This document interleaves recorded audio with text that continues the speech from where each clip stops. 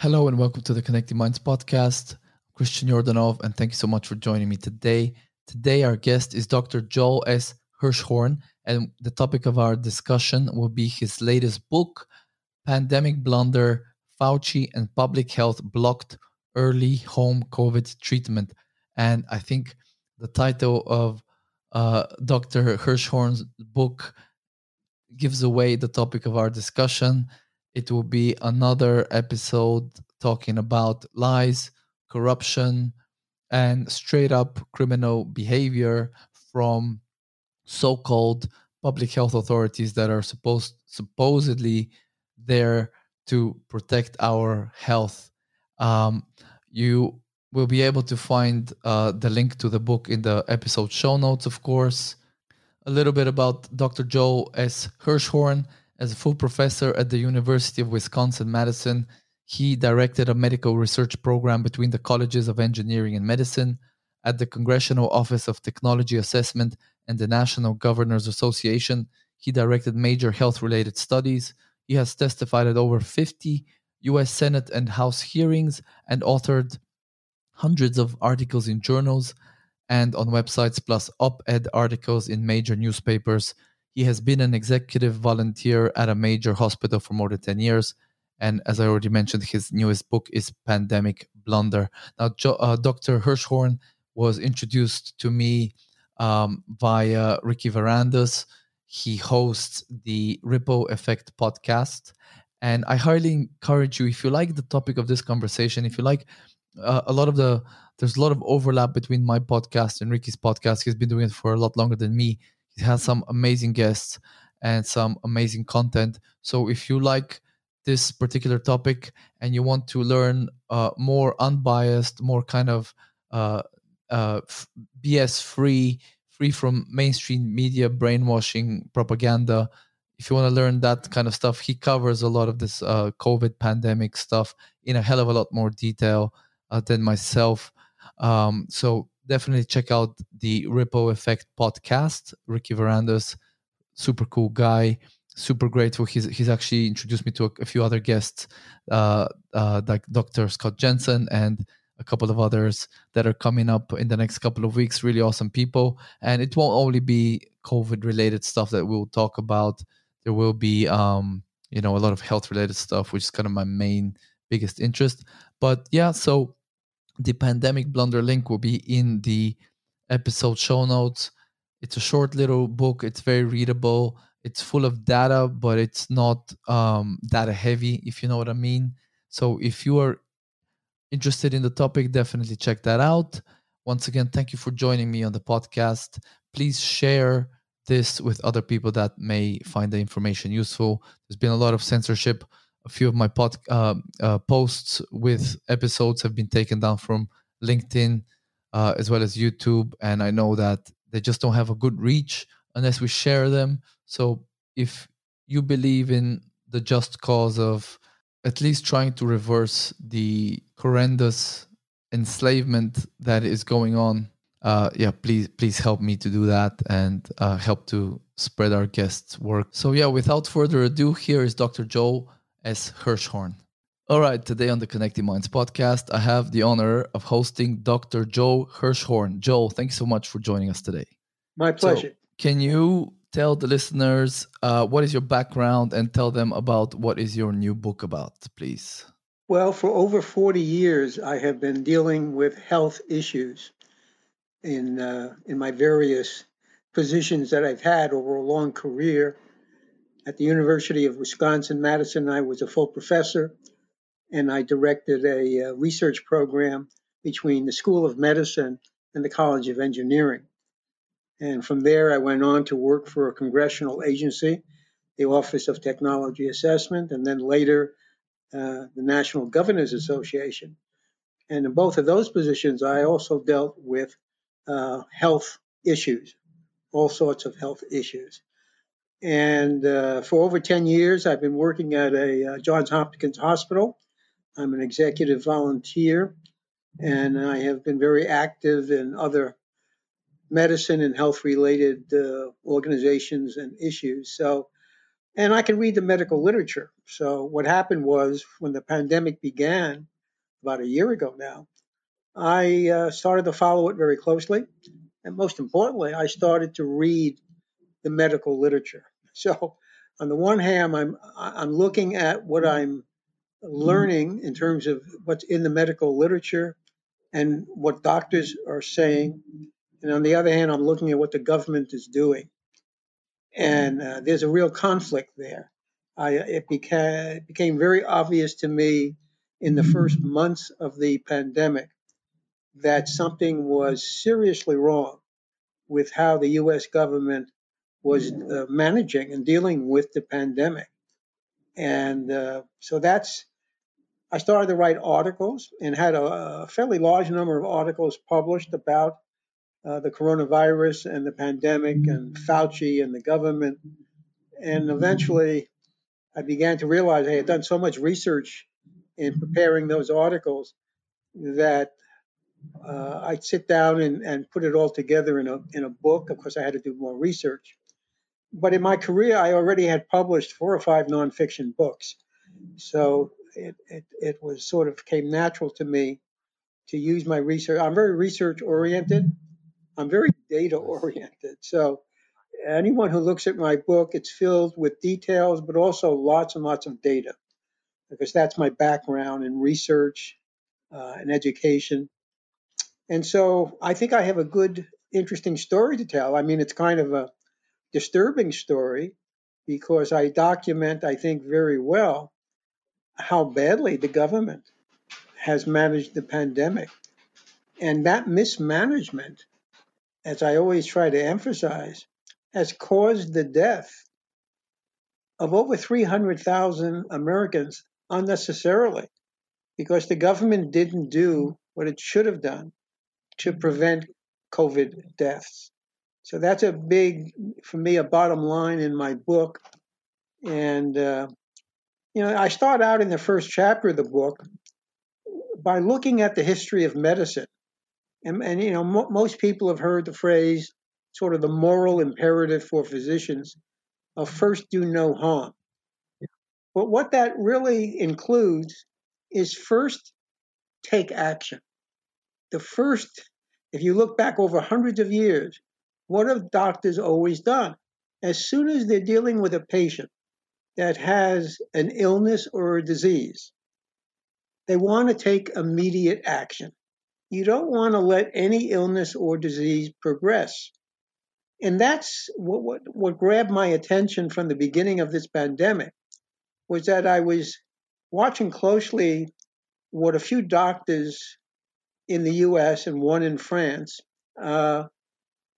going back a year ago, going back to March of 2020, this data was coming out. And one of the great leaders in the US was Dr. Zelenko in New York, who was a real innovator and pioneer. And he wrote the foreword for my book, which I appreciate. And I still have the absolutely greatest respect for him because he was putting out real data that he had a protocol, again, based on some work in France. But he had expanded the protocol, the regimen, so to speak, and he was using it on actually seriously ill COVID patients in the community that he worked in. And some other doctors soon picked up on what Zelenko did. And one of my other favorite doctors is George Fareed in California, another great practicing frontline doctor like Zelenko. These are frontline clinicians, real doctors working with patients. And all this data was coming out in the early months of the pandemic that if you acted quickly using one of their protocols, which were not that complicated, you could cure people of COVID. But you had to do it quickly. You had to use the protocol within the first 3, 4, 5 days of a patient getting symptoms or getting a positive test. Because what these protocols did, it killed the virus in its earliest phase in the body, what we call the replication phase. Once you If it goes beyond that first phase, then a patient really gets into trouble, and these protocols really don't work very well. But the protocols also work in terms of prophylactic. They also work as a prevention. And in my book, I have lots of details about these various protocols, and even one simple one that I've been using. Yeah, some of these protocols involve medicines that take a prescription, and most American doctors won't give their patients a prescription for hydroxychloroquine or ivermectin, both of which have been widely used now, not only in the US, but all over the world. But there's another protocol which is very simple, which I took for many months myself, and that's using supplements and vitamins. And so you can take zinc and a supplement called quercetin and vitamins D and vitamin C, and that protocol is a great, again, preventive protocol. So the point is, though, we had all of this information, but what did the government do? And this is the big lesson here. The ugly fact is, under the control of Fauci at NIH, the government did not only nothing to promote the early use of these proven cheap, I want to emphasize cheap protocols, because they used generic medicines. There was no big money to be made if millions of people used these protocols. But Fauci and NIH and FDA and CDC not only did not support the use of these protocols, they actually passed blockages, roadblocks, so that physicians could not easily use these protocols. I mean, that's just criminal. Is the truth That's of the criminal. matter. Now, why did Fauci and these government agencies block the early use? Again, first do no harm, act quickly. Instead of pursuing that medical strategy, they pursued a strategy of expensive medicines in hospitals and what we call contagion controls, the masking, the shutdowns, the school closings, all the social distancing, and eventually they also pursued vaccines. So what they didn't pursue was what the history of medicine said they should have pursued and should have helped all of these doctors. Now, most doctors, and here's an important lesson, most American doctors are not independent physicians. They work for hospitals or they work for large organizations. And they follow not only the mandates of what the government is saying, but also what the major medical societies are saying. Because the major American medical societies, like the American Medical Association, they just mimic and mirror what the government has said. So the game was stacked against most physicians using these proven cheap protocols to save lives, basically. And that's what I want to emphasize. And, what I'm trying to emphasize now, and I just wrote a new article, here's an amazing fact. It's in my book, but I'm sort of going into it in more detail in a new article. In 2016 now we're talking about, at the end of the Obama administration, he signed a law which was passed in the U.S. Congress with very strong bipartisan support. And what that law included was a mandate for FDA, for federal agencies, to use, and the term of art here, it's in the law, it's called real world evidence. Those three words have legal meaning. And basically the bottom line was real world evidence said to the government and Fauci, who didn't listen, that they could use all this data, all this evidence that was coming in from these pioneering doctors. They ignored, Fauci has been ubiquitous, appearing everywhere all the time for the whole history of the pandemic. I don't think you've ever heard him once ever even use the term real world evidence. He's never invoked it, and he hasn't obeyed the law. I mean, the law is clear. So Fauci, NIH, FDA, CDC, they all have ignored the 2016 law. And Now let me ask you this: there were, why do you think they did that? I think they did it because from the very beginning, Fauci had a long history of working with big drug companies. I think everything that Fauci did had two dimensions to it. One was to go down a path that could make billions and billions of dollars for big drug companies. So he pushed an expensive drug called remdesivir for patients in hospitals, which he pushed and got approved, even though it hadn't shown any real benefit, by the way. And then he really started out, of course, pushing vaccines.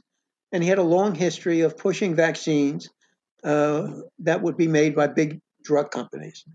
And the other element, why did he push all these, what we call contagion controls, the lockdowns, the school closings, which took away basically the liberties, the freedoms of ordinary people? I think that was just a power play. I mean, he's an authoritarian. Fauci is very interesting, and he's a globalist. Uh, he has a long history. He worked with China. It was Fauci who gave the funding to the Wuhan laboratory in China to do gain of function research. He had a long history, very close relationship with the World Health Organization. So Fauci to me is essentially a criminal. I say this in my book. I think he is responsible, again, for killing over 300,000 Americans. Those deaths could have been prevented. And every day, by the way, since Biden became president, more than another 100,000 people have said to have died from COVID. So this problem of, preventable deaths is still, for me, a big issue. I mean, there's only a dozen or so doctors in the country who probably are using the Zelenko protocols and similar protocols. George Fareed, who I know quite well, he, in his practice, has treated, I think, about over 5,000 patients now. So when you look at the numbers, and Zelenko, again, he doesn't have a huge practice. So when you look at the handful of doctors still prescribing hydroxychloroquine and ivermectin, we haven't, made much of a dent in terms of the U.S. population. So there's a quote in your book that says, there is just as much a disinformation pandemic than a viral one. So I think you kind of hit the nail on the head there. But what about, so you talk about they rejected real world evidence, and we really know that when something novel comes, like a disease or a condition, usually the clinicians at the front lines are ones to come up with novel treatments, and then generally from there some might start working with like researchers, and then that kind of feeds into research. That's how we have evidence based treatments arise. So what you're saying is that they not only rejected those kind of frontline treatments, but I know a lot of doctors and a lot of YouTube channels were being deplatformed. They were just shutting down channels for recommending vitamin D or quercetin or whatever, right? So Yes. can you maybe discuss that? Like, I mean, this goes beyond, and what you even talk about in the book is it's beyond the blunder. It now becomes more of like a almost like a criminal act, more like genocide. Can you discuss these issues a little bit? Well, that's true. I mean, and some of these doctors really tried very hard to get, the government and sort of the medical establishment to accept their clinical data.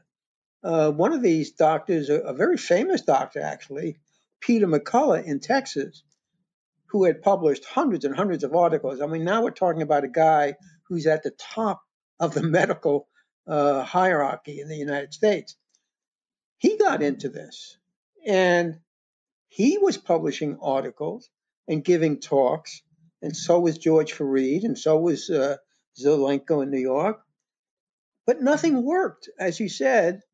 They couldn't break through the mainstream media. I mean, I often say this: to understand how we got into this sort of predicament, we were not saving lives that could be saved.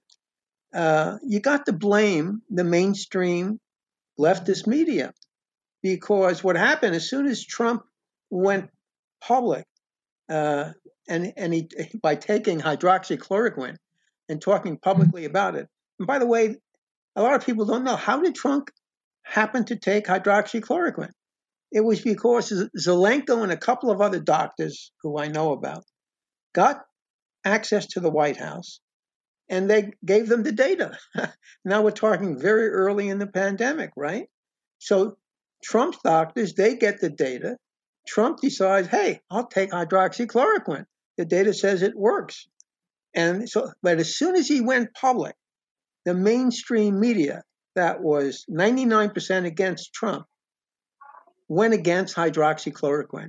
And so the whole sort of terrible story unfolded, that with the media and with the medical establishment and with the government agencies all sort of colluding together to knock down any information that would reach the public. You know, I said one reason I wrote the book was I wanted to create more public demand for the Zelenko protocols and the work of George Fareed and McCullough and some other great doctors.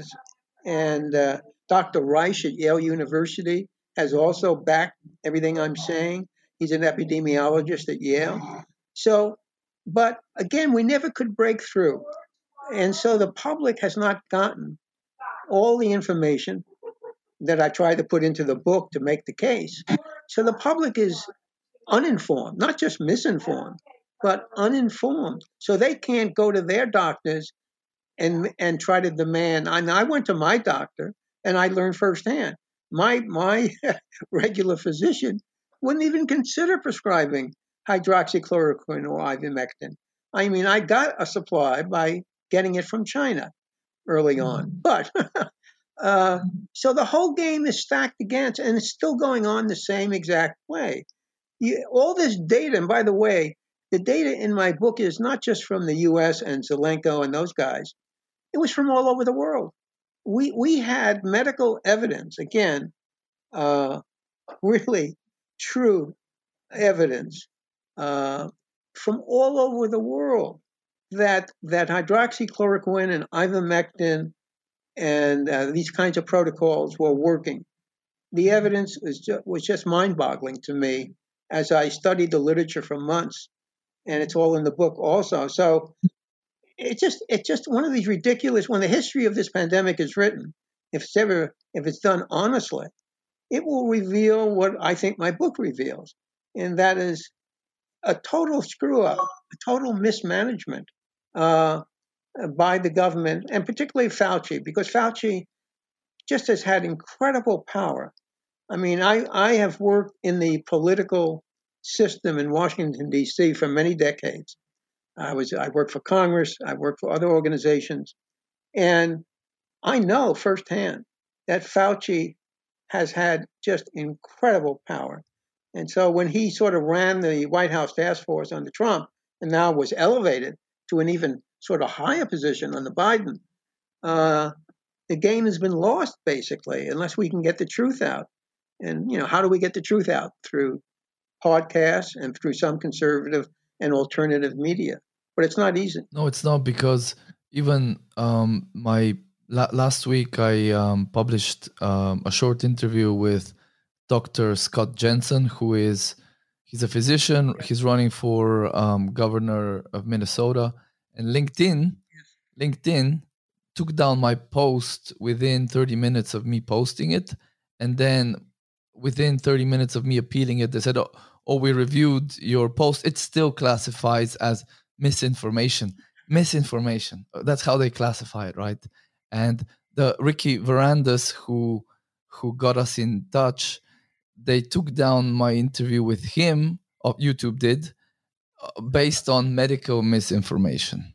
So It's difficult. It's Crazy. difficult. All right. See, I never was on social media. I just, maybe because of my age, but I never got into social media. Now, I did get worried about when I put out my book, especially since I had Fauci in the subtitle. I got nervous whether I'd have a problem with Amazon, but thank God so far I didn't have a problem with Amazon. But yeah, it's just there's so much censorship now. And nothing has. I mean, again, the data for using the protocols that I'm talking about has only gotten stronger. More because clinicians, well, like Fareed in California and others, has only gotten stronger. I mean, they've been using this successfully on more and more patients. But again, those doctors are in a minority. And there's only two organizations that were promoting what we call this early home COVID treatment. And that was sort of two maverick organizations, America's Frontline Doctors and the Association of American Physicians and Surgeons. And I'm a member of both of those organizations. But it's hard for those two sort of small maverick organizations to get the attention. Uh, Although some of the Fox News shows have definitely revealed a lot of this truth. Dr. Scott Atlas, who I think says all the right things, who was sort of on that Trump task force in the White House for a short time, uh, he's also still saying all the right things, basically, especially about vaccines. And I have written about vaccines also. I think pushing vaccines for everyone is crazy. Most people don't need the vaccine, and the vaccines are still experimental in every scientific sense. These are experimental vaccines. A lot of unknowns about their long-term effects, their side effects, their real effectiveness. So, if the world was just, instead of taking vaccines as a preventive measure, people could take the Zelenko protocols and things I talk about in the book as a preventive measure. And so it's a crazy world we're living in. And the media, mainstream news media and social media, they're also responsible for a lot of unnecessary deaths. And can you tell us what's the data? I saw in your book there was a Danish mask study involving about 1,000 people uh, in the spring and early summer of 2020. Can you tell us about what the outcome of that study was, and is there any other data supporting or not supporting the efficacy of masks? Oh, there's lots of studies now. I mean, so many studies have come out. The Danish was one of the earliest ones. But basically, what it showed was that masking doesn't work really. And that was sort of said and known at the beginning of the pandemic. You might remember that early on in the pandemic, Fauci said, don't use masks. He had a very negative view of masks. And actually, he was right at the time. But then again, what we watched with masking, again, lots of studies. I don't even spend my time anymore looking at all the research that's come out. But there's anyone who wants to do an internet search will find a lot of studies now. Not only that masking is not effective, but even more importantly, shutdowns don't work. One of the things that I point out that nobody else says is that the media portrays Fauci as a public health official. He is not a public health expert. He does not have public health credentials. His only credentials was as a physician, mostly as a researcher, not even a clinician. But the point is, the more you get into this, the more you realize that the duty of public health is always to look at both the positive and the negative side of any public health action. And that's what Fauci has never done.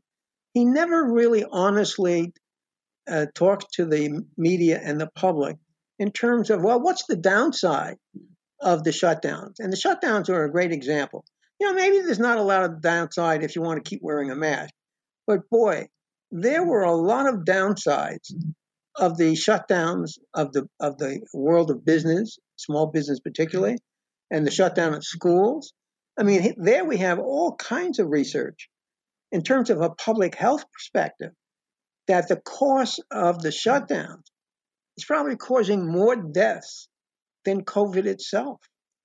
So, yeah, masking is an inconvenience for many, but it's not a lot of downside. You know, you're not going to get harmed particularly, probably, from wearing a mask. But shutdowns, and now what do you see happening right now?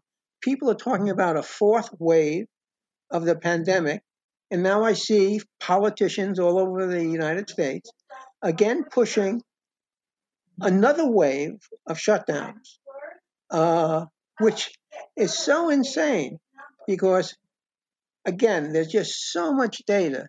If you look at states that didn't have strong mask mandates and didn't do a lot of terrible shutdowns, their data for the COVID deaths and hospitalizations are just as good as those states, particularly in the Northeast, that had very strong mask mandates and did terrible shutdowns. So if you're data oriented, if you want to look at the facts, then you would come to, I think, a different conclusion than what people are seeing when they follow the mainstream media. Right. But what about when the data themselves are doctored? For example, we know that there's been a lot of lies and corruption around the reporting of COVID deaths. What about if what how do Yes. we know that all the data, you see, this is what has me paranoid now. If they lied about the COVID death numbers and they were classifying deaths as from COVID when they were, with COVID, Yes. whether it's a suicide, a car crash, whatever, what Yes. data can we now trust coming from these public authorities, Joe? You can't trust the data. That was a great revelation to me, in that there was the numbers coming out on COVID deaths clearly overstate the deaths. How much do they overstate them? Maybe it's 10%, maybe it's 20%. And by the way, the reason that this happened, one big reason, was that the government was paying hospitals, still paying hospitals, more money if somebody got classified as a COVID death in their hospital than some other reason for dying. So there was always follow the money. And no, I think the COVID death numbers are overstated. Even worse are the case numbers. And cases are next to meaningless. And using the PCR test, which is still mostly used, was also another disaster. And that's discussed in my book also, because the PCR test was so easily manipulated to get a positive test result. So the case numbers also, I think, have always overstated the real problem. And you have to remember that for people under 60 or under 50, even a positive test result for COVID is pretty meaningless. They're not going to have a severe case, and they're not going to die from it unless they have a serious comorbidity. And what's the most serious comorbidity of all that the media doesn't want to talk about? It's not heart disease, it's obesity. People who've looked at the data very closely have seen, and I believe the analysis has shown correctly, that the biggest problem, and this is interesting for why the United States has some really bad COVID data than other countries, because obesity in the United States is an epidemic itself, okay? Especially among minorities. So when people talk about, minorities, African Americans, Hispanics, et cetera, having been especially hard hit by the pandemic, those are also parts of the population which have major obesity problems. So, yeah, you have to, again, uh, really seriously question a lot of the data. I agree with you. I question it, but still, there are a lot, I believe, legitimate COVID deaths, because when people are older. Certainly, most of the deaths in hospitals are for older people, people generally considerably over than 60, older than 65. And they have a lot of comorbidities beyond obesity. So, yes, you have to look at the data critically, but still, I think we still have, I think the current number is way over 500,000 COVID deaths in the US. Maybe it's not that number. Maybe it's, 450,000 or 400,000. I don't know.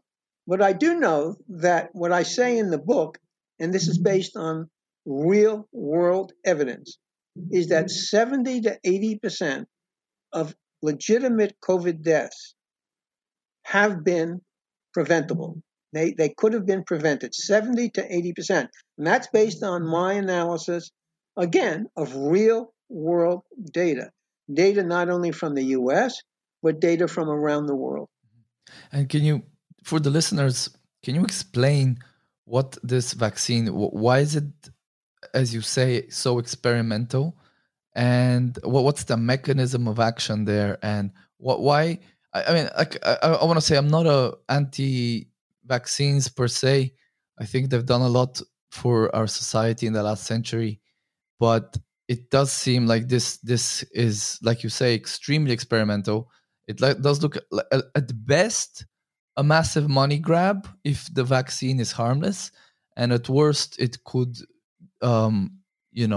destroy a lot of lives, a lot of futures and families. So can you give us a little bit of a rundown what's up with it? Well, and let me say, I'm 81 and I have some serious comorbidity, very serious heart condition. So I took the vaccine. I had a fairly early opportunity to take it because I work within the Johns Hopkins system. So I took the vaccine because of my age and my comorbidities. But yes, these vaccines, they're playing games with our genetics, or who knows what the long-term effects might be, putting in these materials into our bodies. Again, and the question is, who needs the vaccine, basically? I'm amazed the other night that Fauci and others were talking about giving children as young as 2 years old the vaccine. This is insane. I think it's insane to think about giving that vaccine to relatively healthy people under 60 years of age, let's say. It's just crazy. I mean, we don't know. We know roughly how the vaccines work, at least the first two big ones that have come out, which are very similar. But again, that they're doing, we don't know what they're doing in our bodies. Because of my work, I'm involved with a lot of physicians. I'm a member of certain groups, and I get to see what frontline clinicians are saying about the vaccines. And these are people a lot smarter than me. These are a lot of medical researchers and experts. And overwhelmingly, they have serious concerns and reservations about these vaccines. So when you see, and again, and those viewpoints from the medical community, I haven't seen any of that coming out in the mainstream media. The only thing I see in the mainstream media is this constant propaganda that vaccines work, they're necessary, and everybody ought to have them. And they talk about herd immunity, okay? I'm with Scott Atlas on this issue of herd immunity and others. There's one great doctor from Hopkins, Macri, and they're right. What they're saying is that we probably are reaching herd immunity now, not because of widespread use of the vaccine, but because a lot of young people, especially children, have what they call natural immunity for various reasons. They have T cells and parts of their blood system. They have natural immunity. And then we probably have in the US well over 50 million Americans who actually contracted the virus, but they were asymptomatic. They never had a serious problem.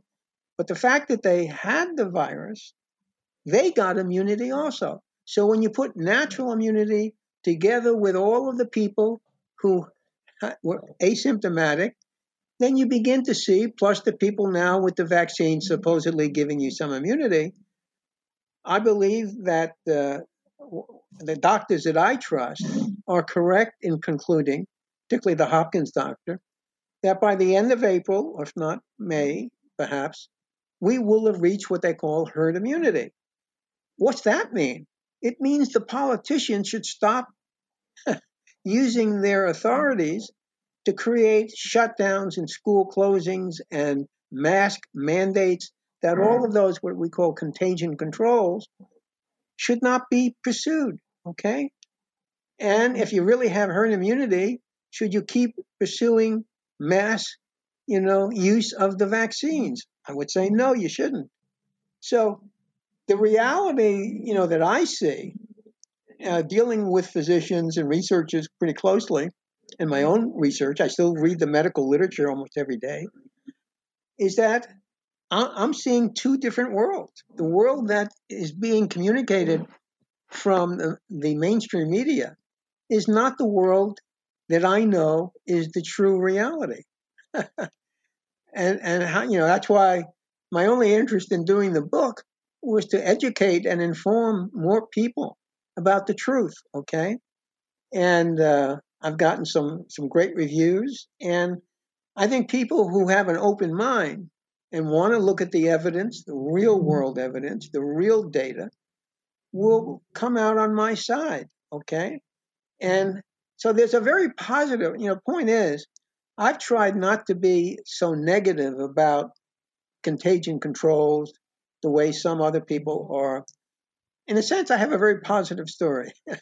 The positive story is we know how to cure the COVID disease. We know how to prevent the COVID-19 disease. That's a positive story. But if you believe the positive story, then you would argue against the government using their authorities to really constrain freedoms, liberties of people. Can't go to their church, can't go to school. All the small businesses that have been absolutely ruined in the United States is amazing to me. All unnecessarily. So it's not just unnecessary deaths from COVID, it's unnecessary economic doomsday from COVID. And all these children whose whole development, their learning development, will have been totally ruined by being out of real schooling for a year, let's say, for many of them. This is a terrible story. But again, the positive story is not being communicated by the mainstream media, whether it's print or cable or television. That part of it is very sad. Yeah, these lockdowns, I don't know, like beyond inhumane what they're doing to the world for like more than a year at this point. I mean, I'm personally at my patient's end, which is why I'm starting to use my platform to interview guys like you that are pushing the truth, But what about, yeah, and you said it ruined a lot of businesses, but at the same time, if we look back at October, I think it was last year, they had the event 201, which was kind of like a dry run for a pandemic. So it does seem, it does, like, the evidence is there to support the case that this pandemic was planned in advance. Fauci said it, Bill Gates said it, Fauci said in the Trump administration, we have to deal with a pandemic. So they were poised to take advantage of, crashes of stock markets, equity markets, whatever, as they did in the Great Depression, as they always do. But for the folks maybe out there that they didn't catch this because of the massive propaganda, misinformation campaigns, to what extent do you think this was a planned pandemic? Well, of course, I've read a lot of those articles, and then I try to avoid conspiracy theories, for which it's very difficult to get evidence for. Was this pandemic planned? In my view, when you look at reality, if it was planned, it came out of China. To me, if there's a guilty party here, and of course, both Gates and Fauci, close relationships with China. But it seems pretty interesting to me that the only economy that has really gained from this pandemic is the Chinese economy. And everything that I have seen and read tells me that, yeah, I would blame China. I think they made decisions when they let people take airplanes out of China. When they were restricting air travel within China, they let huge numbers of Chinese fly all over the world. And one of the reasons why Italy has had such a terrible, terrible situation with the pandemic was because the Chinese had invested huge amounts of money in Italian industry. Okay, so they were flying Chinese people into Italy, particularly northern Italy, and so that explained to me what the reality was. So I don't know, was it planned? I mean, I think there were actions taken which caused the global pandemic. Certainly, Fauci was legally actually reprehensible for giving the money to the Wuhan laboratory for what they call gain of function, which was meant, that means research designed to create a more lethal bioweapon, basically, a more lethal virus. So Fauci did that on purpose. And again, I don't trust any of the globalists, Fauci and Bill Gates and those kinds of people. Yeah, I don't trust them certainly this pandemic put a lot of power into the hands of authoritarian politicians and governments. And unnecessarily, I would say. So they didn't, they didn't heed the data again that I push that said we had a cure and a solution for COVID. Interestingly enough, which we have had for a year or more. So yes, there's I can see why people would begin to think in terms of a conspiracy. Uh, I see more evil in the world, more criminal behavior. Uh, I think there has been true criminal behavior. You see it more clearly in the case of Governor Cuomo in New York State, sending COVID positive people, old people, into nursing homes. I mean, that's just pure evil. I mean, that's more than just being stupid.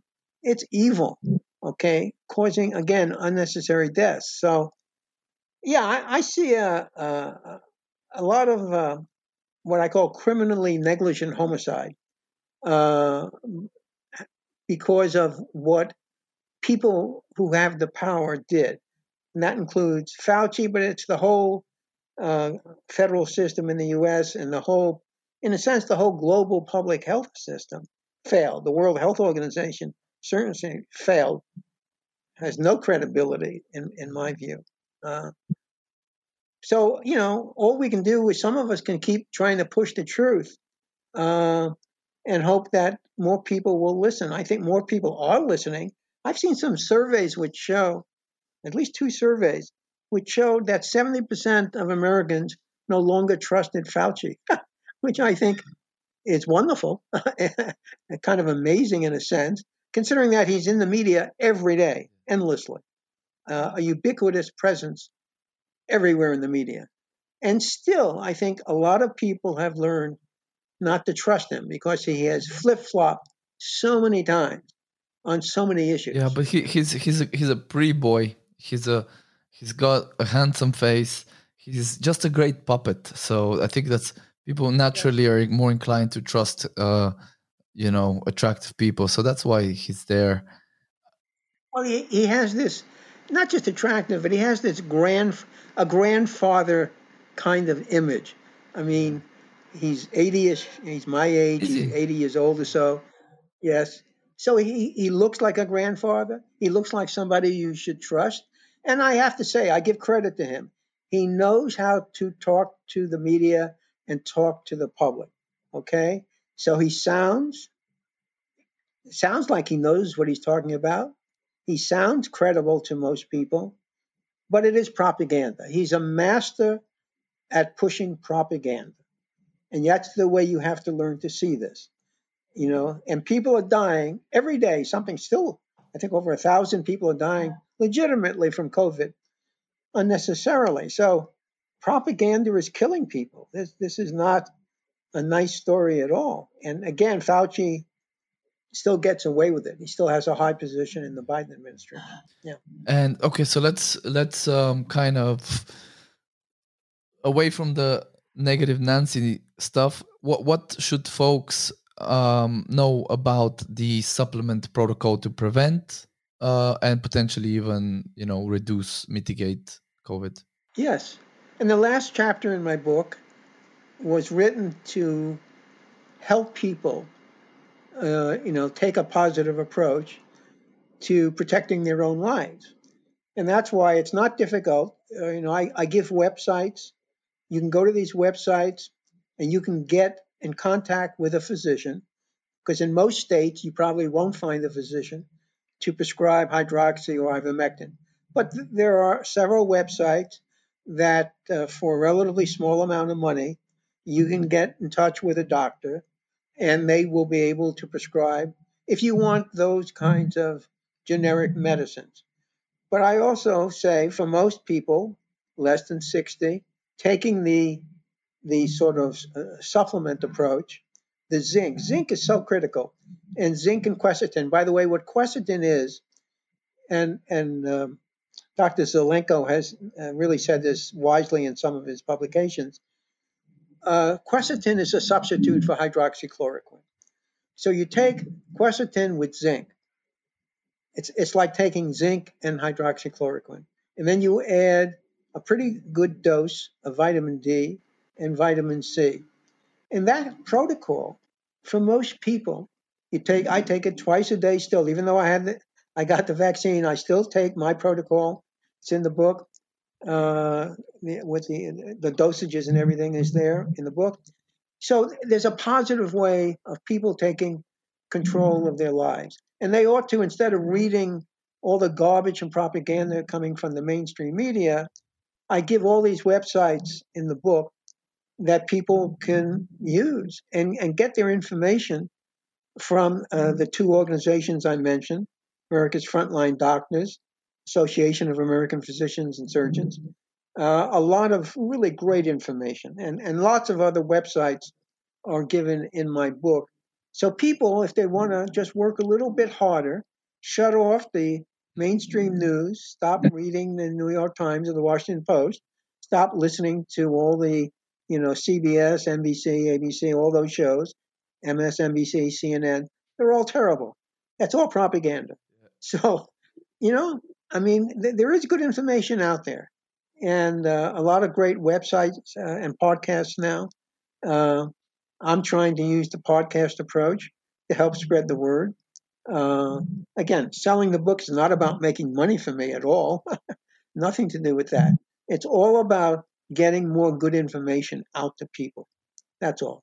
So I just urge people to think about getting Pandemic Blunder. Wherever you buy books, it's on Amazon, but you can buy it anywhere where you buy books. The book is designed, since I had a lot of experience writing books, it's designed to be an easy read, okay? It's not a huge book. It's a modest-sized book, and it's designed for ordinary people, even though it has lots of data in it, lots of facts. It's just designed to be, I've had a lot of people tell me, yeah, they've read it in one evening, one night. That's great, okay? We just have to get better information out to people. And the last chapter in my book, that's the purpose of it, is to help people access better information. We need to access better information, but we also need to teach each other to spread the better information as well, because it's so easy. It's so easy to open your phone and be exposed to brainwashing and propaganda through social media, mainstream media, websites. But it's so difficult to propagate even this podcast. I know I honestly don't know whether or not I will publish this on YouTube, and if I do, how long it will stay on YouTube. So at least we have the podcasting platforms for now. Yeah. I hope so. I hope so. I've done a few, as you know, and I can tell they have an effect, by the way, because I can see on Amazon, I watch the numbers. There's one number I can watch, and I can see that by doing the podcast, certainly a lot more people have bought the book. So I'm succeeding in that sense, and people who get the book will be the best informed right now. Okay, they're not going to read; they can't read the scientific literature the way I do, So they need a book like mine, accessible for ordinary people, and then we just turn more and more of the population, make more and more people better informed. That's my Just out goal. of curiosity, what exactly is the mechanism? Now, you said quercetin mimics the action of hydroxychloroquine, but Yes. what is that mechanism that quercetin has? Okay. I'll tell you what it does. Hydroxychloroquine and quercetin, and Dr. Zelenko has written about this very nicely. They work exactly the same way, and that is they both get zinc into your cells, and that's the whole trick in counteracting the replication of the virus. You've got to get zinc into the cells. And what they discovered early on, that's what hydroxychloroquine did. And then it was actually Zelenko who discovered, one of the few, that quercetin would work the same way. And you can buy quercetin wherever you buy vitamins and supplements. It turned out I've been taking quercetin for years for other reasons. But so quercetin and hydroxychloroquine. Now, ivermectin is entirely different. It has different mechanisms, but getting zinc is a critical supplement. You got to get the zinc into the cells. And again, these protocols work by stopping that first phase. There's actually three phases of how COVID-19 devastates a body. And that first phase is called replication. It's where the virus cells replicate. If you can stop it in that first phase, then it doesn't go on to the second phase, which is basically getting into your lungs. And the third phase, where it starts to destroy your organs. So when you read about how people die from COVID, it's because they've had terrible lung problems, and then their heart, liver, whatever vital organs also get attacked because they didn't stop that first phase. So the genius of that French doctor, and then Zelenko and Farid and others, was that their protocols would kill the COVID-19 virus in that first phase. But you got to get it into people's bodies within 3 or 4 or 5 days. And doctors around the world were doing the same thing, okay? Except in other countries, they were giving out. And by the way, in other countries, you could buy over the counter hydroxychloroquine and ivermectin. They're not even prescription medicines in many, many countries. And in other countries, particularly in South America, they were giving out packages to people with the hydroxy, with the ivermectin, okay, with the supplements. So, what a completely different governmental approach in some of these countries, which is why when you look at the data, you see much better data in terms of the bad effects of COVID-19 in some of these other countries. And the websites where you can access all that data, it's all in my book, wonderful websites. People can go to them and you can actually see the data from all over the world. Very, very interesting. Yeah, we'll have links to the book, Amazon links. Joe, I want to thank you for coming on the podcast. You're doing amazing work. Before we go, is there any other things you want to leave the listeners with? Anything you want to say?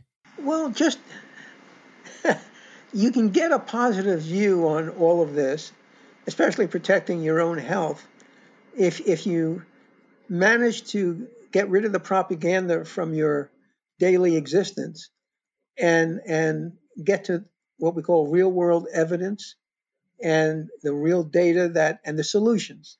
My message is that we know how to cure COVID-19 and we know how to prevent COVID-19. The same protocols that work in curing also work in terms of what they call a prophylactic approach.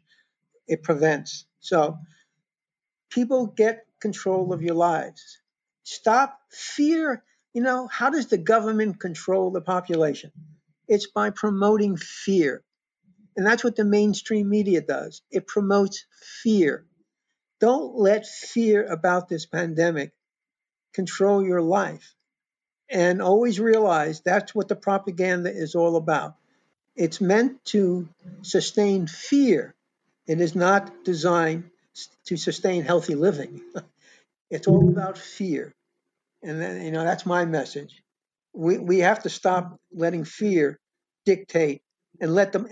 Fear is letting the politicians, terrible politicians, get away with the worst kinds of things. Yeah, I know someone who is in their 20s.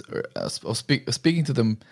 It was last month sometime, and he said, I'm getting a lot of anxiety. I've had a lot of anxiety about this corona thing. And the guy's 28 years old. And what you said earlier, people under 70 generally, in most cases, we know the survival rate is like 99.98%. So you literally have a bigger chance of like a brick falling on you when you walk outside. I don't know. But yeah, so Absolutely. it's again, what you say is brilliant. We'll create a clip of that to share on social media because it's such a salient message. I don't know who said it. Was it John F. Kennedy? I don't remember. But the only thing we have to fear is fear itself in the end. Because if we can prevent the propaganda, the brainwashing from like terrifying us into inaction and into acquiescing to whatever draconian measures they implement, then we actually have some semblance of power left within us. Yes, absolutely. Absolutely right. All right, Joe. Once again, thank you so much for coming on the Connecting Minds podcast. Well, thank you for the opportunity. And best of luck with the book. I will definitely do my part as much as I can to spread knowledge of it and your work. Thank you so much. Thank you so much.